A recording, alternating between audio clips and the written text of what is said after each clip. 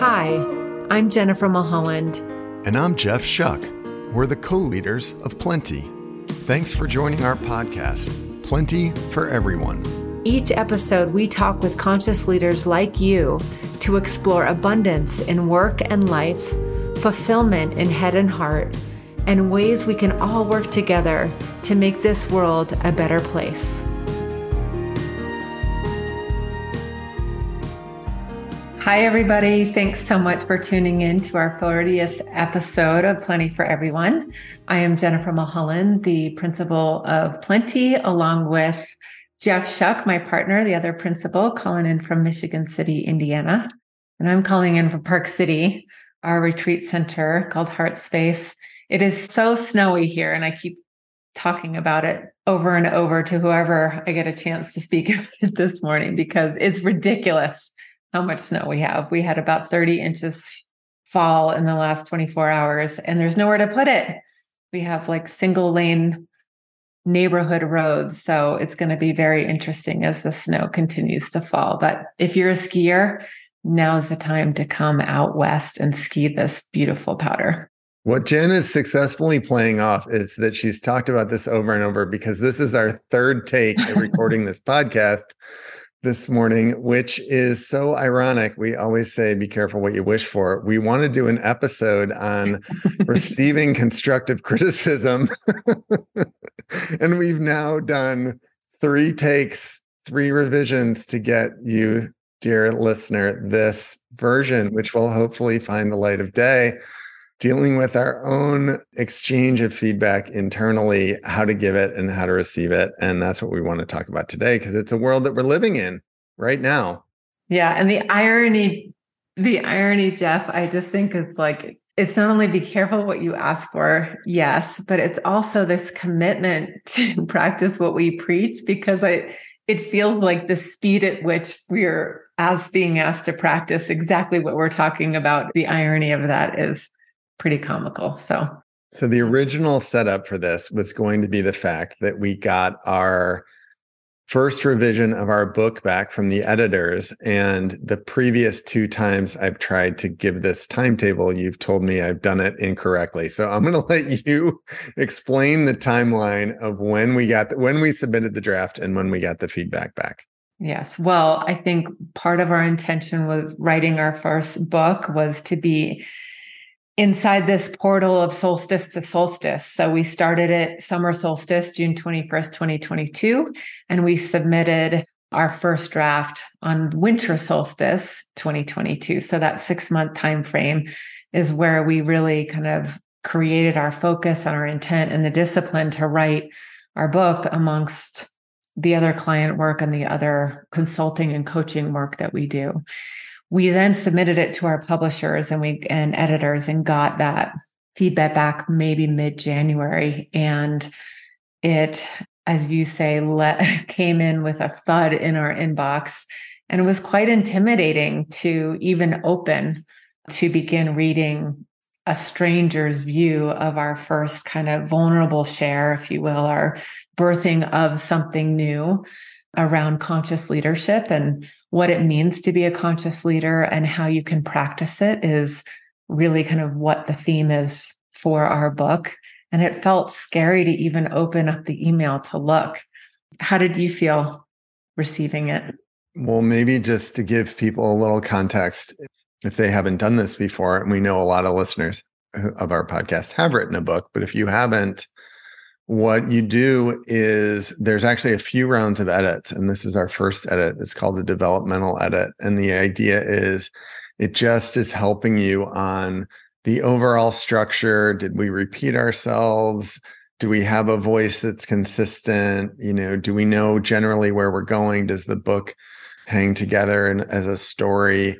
Then we correct, and there's a line edit, which is dotting of T's and crossing of I's and getting us to use the right pronouns and all the other things that happen when you read a book that someone has spent a lot of time working on. So it's interesting that it's not just one edit. I think that's kind of my first reaction, is that the process of making something is, you always call it, Jen, a birthing process. And definitely, I think my first feeling when I opened it was, holy shit, there's a lot of red marks in this. That was my, and then thinking, wait, and this isn't even the last edit. So I think that was my first reaction before I even read anything that was in there, was struck at how much was marked up. Yeah. I definitely had to get myself in a space to receive and to even hear the edits. And to your point, there were a lot of them, a lot in the spirit of cutting, right? Like just we got a lot of feedback around the personal stories we were putting in there, that they were too much and too long, and really for another purpose. But I think well intended, we were sharing more of kind of our relationship to the content that we were sharing. And some of the feedback came back of like, okay, you can condense in here, and this may need to be cut or replaced with a client case study or whatnot, which I think was helpful, but completely dependent upon the space at which we read the feedback. And we had to go through our own process of like, how are we going to even go about digesting and looking and incorporating it? So I think that's been a really interesting process, is that this is an iterative process. And yes, birthing a book is like, or birthing a service or a new retreat or a new offering or a business for any entrepreneur or business owner, it has its stages, and it is kind of an iterative, ongoing process of growth or becoming. And I didn't realize that the editing process was going to be as rich as actually the writing process. And so that's kind of where we are right now, of incorporating these edits. And maybe we can just talk a little bit about like what was helpful, like what was helpful for you to, how did you go about like even reading the comments in a way that you could hear them? Yeah. And I mean, and this gets to why we wanted to talk about this subject. We wanted to give everybody an update of where we are, but we also have learned a lot and had to apply a lot of what we've already learned to this. And I think, I mean, the first thing that I'll start with that I hear you talking about is just vulnerability, right? This is something we spent 6 months on. We had each spent, hours and hours with the chapters and the material. It becomes your baby, it's your idea. It's precious to you. So just opening it, it's why I started with my first reaction was I didn't even read anything. I just noticed marks everywhere. And so reaction one is kind of owning your own vulnerability, that you had a baby that you put out in the world and someone needed to mark it all up. And I just wonder, I hear the same thing in your voice, right? That protection, or, what vulnerability is the only way I can describe it. How would you describe that feeling? Yeah, I would echo that and say that within the vulnerability comes trusting the process. And if I liken it to having 2 natural births, there is a natural process to go through to birth a human being. And I'm not in complete control of that at all. And in fact, I'm not in control of most of it. And so trusting that there is a process of growth, there's a process of becoming, I think trusting the process that that we're at this stage of now it's time to get feedback about where we are so we can continue fine-tuning and distilling and simplifying and getting clearer.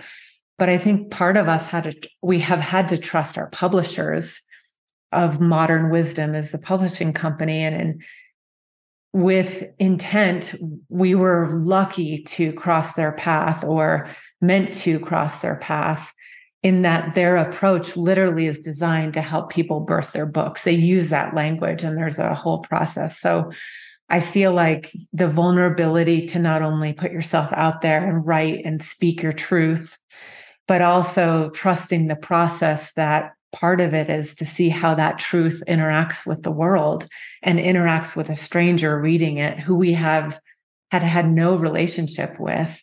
And we were, invited to basically like take it or leave her edits, essentially. Unfortunately, I think that vulnerability or that kind of approach led us to be able to receive what she had to say. And the generality of like the overview comments brought me to tears. I mean, I was moved to tears to read a stranger's feedback at a macro level about what we were sharing. And I think that approach helped me settle in to be able to then read the more specific critiques of the paragraphs and of the sentences and of the chapters that had made it a lot easier to digest, to hear her come from. Yeah, you're so in the category of like pointing people to tools. I love that the first one is trust. And we all get feedback that we don't necessarily want or aren't looking for. And sometimes that feedback feels like criticism. And I love just the orientation of trusting that it benefits you, right? Trusting that it's the old Nietzsche of anything that doesn't kill you makes you stronger. And whether or not you even believe that's true, it's easier and better to go through life, I think, believing that the feedback you're receiving is helping you, right? It's all helping you get somewhere. And whether that feedback is you're breaking your leg skiing and it's teaching you to slow down a little bit, or you have a stomach ache when you eat too much junk food and it's asking you to eat healthier, or it's just trusting that the feedback from the editor is actually going to make your work better. So I love the trust. And then you're going to a second one, which we had talked about, which is intention, and maybe to frame that up and then hit the ball back across the net. Right before we sent in the edit, so I guess December, you'll remind me of the time frame, but we had a conversation about, should we frame up comments to the editor who we don't know, or should we just let it go, the manuscript go? And we kind of bounced back and forth and landed on, no, if there's specific things we want from the editor, let's write them. Let's ask for what the feedback we want. And that was so great. And a few times, and even this morning, Jen, you reminded me, the feedback was easier to get because we asked for it. And there was a second thing. So if the first thing is trust, the second thing is shared intention. We asked that she give us feedback that would make our book more readable to the reader. And then she outlined back to us, she said, thank you so much for telling me what you're looking for. And just when we could read where she was coming from, it was so easy to see that there was nothing personal to it at all, right? That she had the intention that we did of making the book as good as it can be. And I think that's just an interesting way to look at all feedback as well. Like, what if we all have the same intention and it's not always expressed in the way that we want it? But what if we're all trying to get to the same place? And sometimes that intention is not shared, because I think in real life too, we get feedback we haven't even asked for. We're talking about a very concrete example where we asked for feedback. We were intentional about the feedback we wanted, and it was really helpful to receive it. But oftentimes we are getting feedback from people's reactions, or people don't like what we say or how we show up, or we're, critiqued or judged in our families or in social situations or in work and with the people we lead. And that comes back to, I think the third point is like, we always have choice. We have the choice to respond to the feedback we get in how it best serves us and how we want to receive it. And that is a nuance of catching ourselves and not playing victim and not having to take every piece of feedback and run with it. We have the choice to sit with it and to respond. And sometimes there are other tools and mechanisms that we can talk about that are helpful to help you make a more empowered choice on how you are interacting with that feedback. I think the theme of, trusting and having a shared intention sets us up for then it's an easier choice to make about how we want to incorporate the feedback. And in our case with the book, there's not many red lines that we aren't going to directly incorporate and accept and act on. And that feels like in this context really helpful to up level and to support the intention we have of writing the book in the first place. And other times when we're not asking for that feedback and it feels really off-kiltering or disruptive or hurtful, it's easier to react versus remember that we're always empowered to ask ourselves, is this helpful? Do I want to incorporate this? Is there truth behind? Is there another perspective I could see in somebody else's interpretation of how I'm showing up? I like what you're pointing to, because there's a nuance there that I think is worth exploring, of the idea that if we're in a partnership of trust and shared intention, like you might have with your family or your loved one or your team at work, that then feedback is on offer. I think you're pointing to the difference between feedback, which is this mutual exchange, and just comments, right? Just feed. And this takes us to one of our favorite punching bags is social media. But there's a reason that, what used to be called the wall on Facebook, if anyone even still remembers that or uses Right. Facebook anymore, is called the feed, right? Like it literally evokes you being a domesticated animal, going to the trough and getting your cornmeal, spooned out to you. It's the feed. It's this drip of crap that you may not want and you definitely didn't ask for. And I think there is a difference in just taking people's feed versus the feedback of, and I like you're pointing to something here of how maybe a conscious leader can differentiate between all the stimulus and all the opinions out there that people are more than happy to share, right, about how you should conduct your life, which is different than people sitting down in trust and intention and saying, hey, I know the kind of person you want to be, and you have the choice, your third word, to take this or not, but this is what I see, right? So I like that difference, because I think sometimes as a conscious leader, because we're trying to be attuned and aware, there's a risk of mistaking opinions for feedback. And I think you're pointing out that they're different. And I think that's a really wise observation. Yeah. Well, it's the juicy intersection, I think, of where we love to play, of like the professional and the personal, right? The leader part of ourselves and the intimate, human of ourselves. And I will speak for myself, and I know you have had we all have had many experiences like this, where you walk into a room or you have an interaction and it's abrasive, and you don't even know how you got there, but you can feel the judgment or projections or criticism coming at you, either because you said something a certain way, or it received a certain way, or maybe what you shared triggered a reaction in somebody else, or they weren't really listening, so they just glommed onto a part of what you shared. And all of a sudden you're in this like defensive, protective mode, right? That creates kind of a shutdown, if you will. And I think it's very different when you have a shared intention to help one another grow. So as a conscious leader, as we lead other people, a leader is a person who's leading, shining the light, and is a leader of people.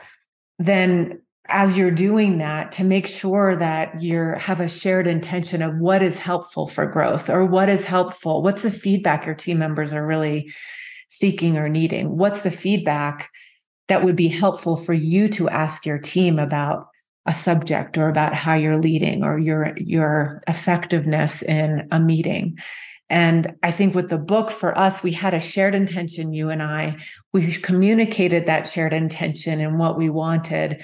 Fortunately, we received somebody who matched the desire that we were writing towards, and that writing towards the audience of a conscious leader. Like there was another subject that our editor helped us get clearer on how we could better or more effectively reach the reader we were writing to. And I feel like there's like an interesting playground there of matching intention, asking for feedback, showing up with vulnerability. And that quality difference that feels a lot different than when you don't ask for feedback and somebody's just giving it to you. And then all of a sudden you're kind of down this rabbit hole of defensiveness and reaction. Yeah, I think the defensiveness, I mean, you're pointing to another concept that's worth exploring.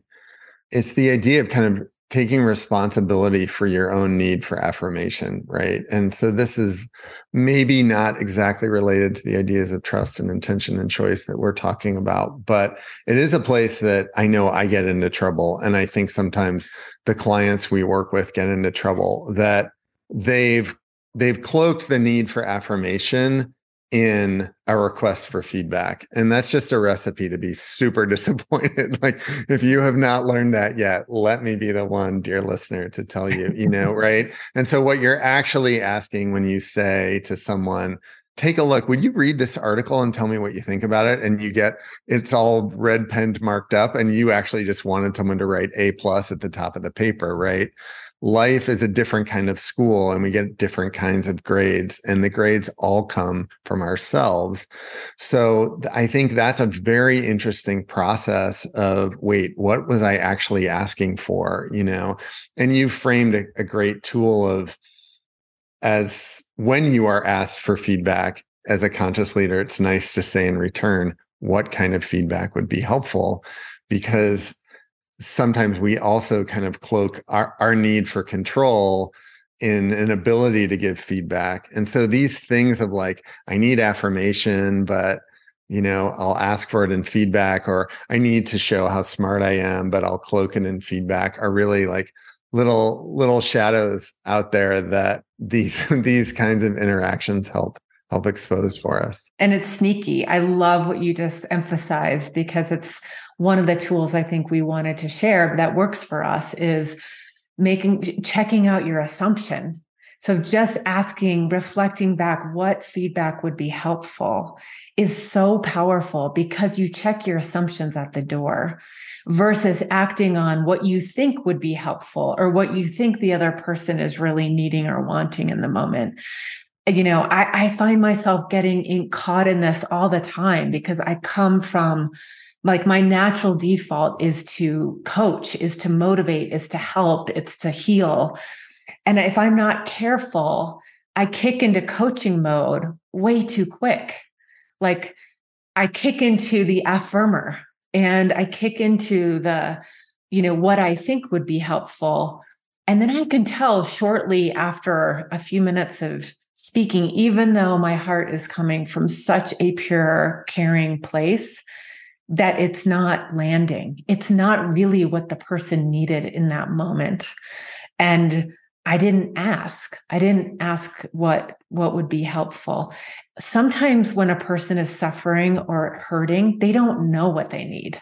I'm sure many people listening, including ourselves, can relate to that. Like, when you're in overwhelm, when you're filled with anxiety, or you're feeling super lost, it's hard to know what you need.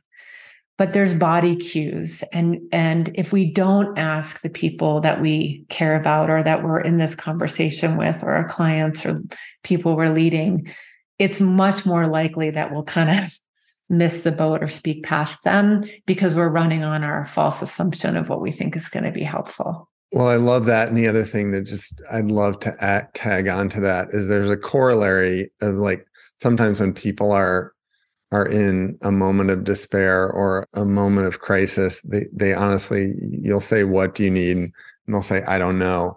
There's other times, there's another trap where we'll sometimes occasionally hear this from clients. We'll say, what kind of feedback would be helpful? And people will say, I just want you to tell me what to do. And that's equally a red flag. Ours isn't to solve for other people. And I think it really takes discipline when people say things like that to us, because we do have lived experience and we do have perspective and we want to help. And in those moments when we hear people say, I just want someone to tell me what to do, wow, that's the sign for us to slow down and not say anything and point people back to what they know inside, because that's a tricky, slippery slope. Yeah. And there's nothing more fucking annoying than somebody telling you that you have the answers inside.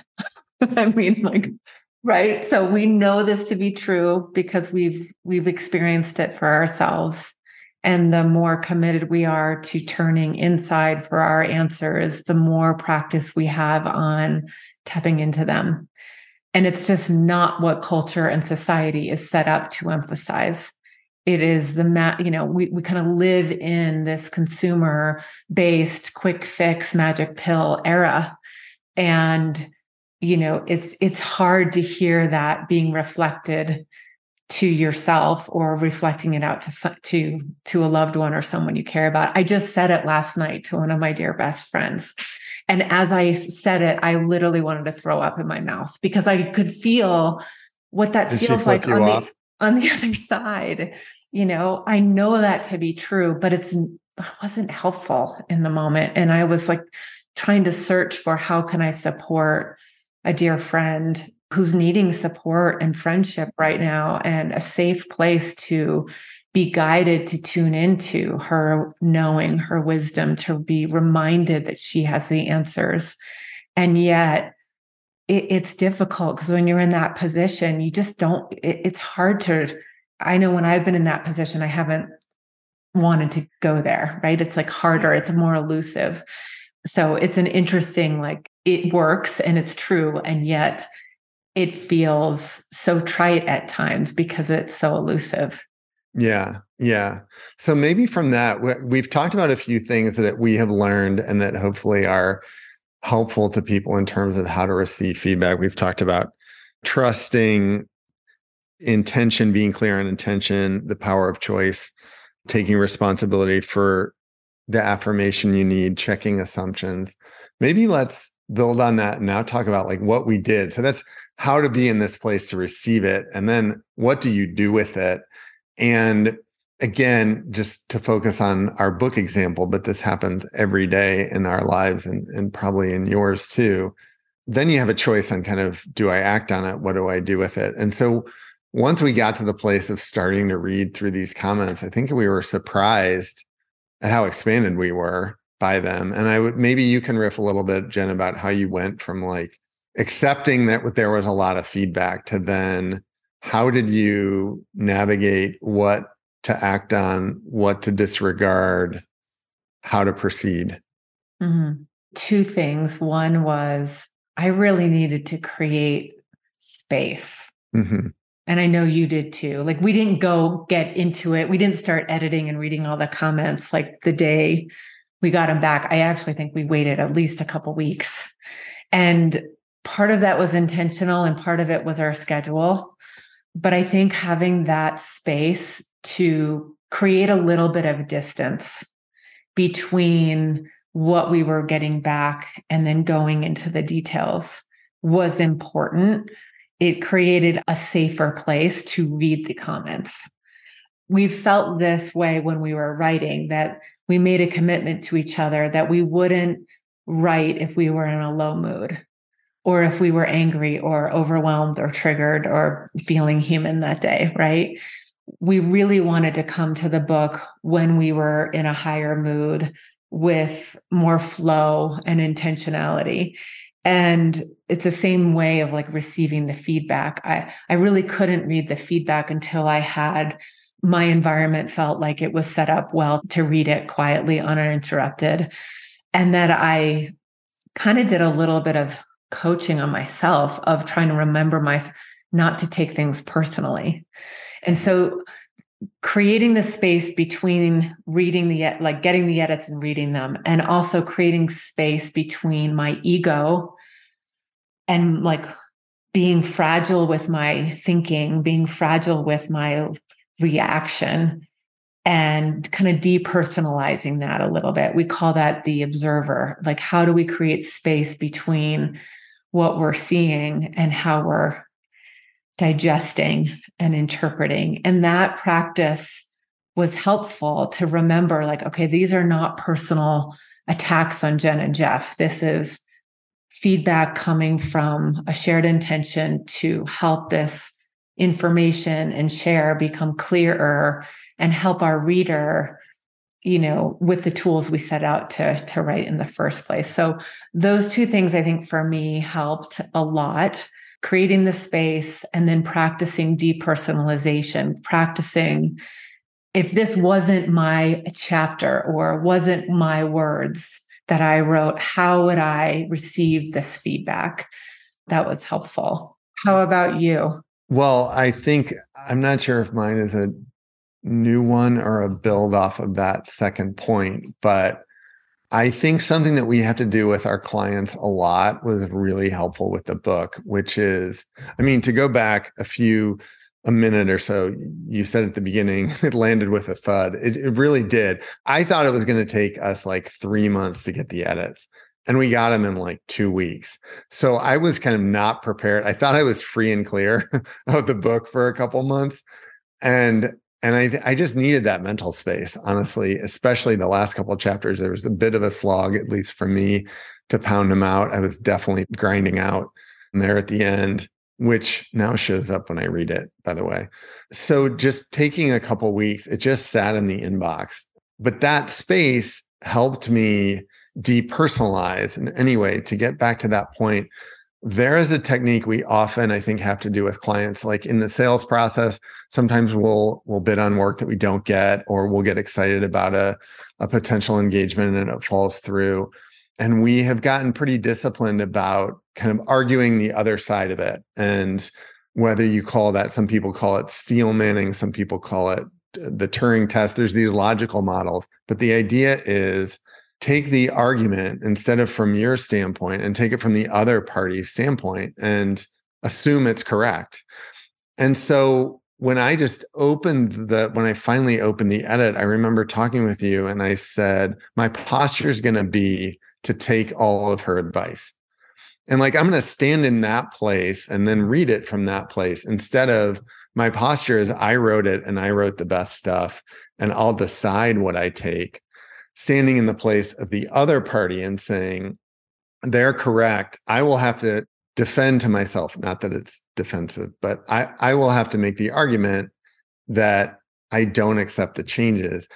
And it's just a very interesting, like, I know I'm talking a little more intellectually or academically than spiritually, but I find it very, very useful of just taking the other party's perspective. And actually, over the last few weeks, we've done this same process with our website, with our emails, when we could actually read from the editor's standpoint and saw her intent was aligned with ours. Hey, I want to get your message as clearly and concisely as possible to your listener. It's allowed us to say, like, look at other things that we do from this perspective of the reader or the client or the person we're trying to reach, instead of from our perspective.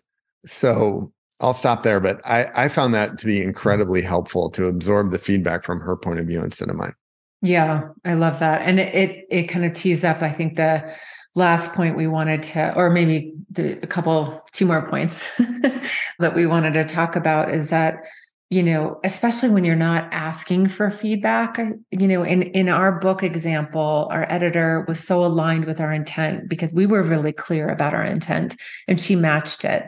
When we are out in the world or working with clients, leading teams, interacting with loved ones, and we get that instant feedback or criticism that we didn't ask for, assume good intent first and notice what happens when you do. Mm-hmm. Because oftentimes, especially in society right now, there's just so much siloed competition. The reason why we have such a huge DEI kind of initiative in business and equity and inclusion is because we've been set up to think that we are separate. And this competitive model that is so in our ethos of culture perpetuates this idea that people are out to get us or that we are different from each other. And yes, we all have differences, but the intent behind our actions and the intent behind other people giving us feedback often isn't malicious. Often it is coming from a place of care or interest in growth. And sometimes it's not. So it's just a really helpful, question to say, okay, can I assume good intent here? And if I did, how would I be able to receive this feedback? And if you don't understand, or if it's landing, in an abrasive way, again, you have choice of how you deal with it. You can ask for context. You can ask for, clarity. You can ask for more information as to why that person felt like they needed to share their feedback with you in such a way. There's just an inquiry that I think it opens up a dialogue to check out your assumptions, to close the distance, and to again, empower you to choose of how you want to move forward. So that feels really helpful to practice on a day-to-day basis, whether it's with your clients or the people you lead or the loved ones in your partnerships at home. I think that's a great one to end on. And I think the last podcast from a couple of weeks ago, we ended on a topic and I said, we could do a whole episode on that. And I'm going to say the same thing about assume good intent.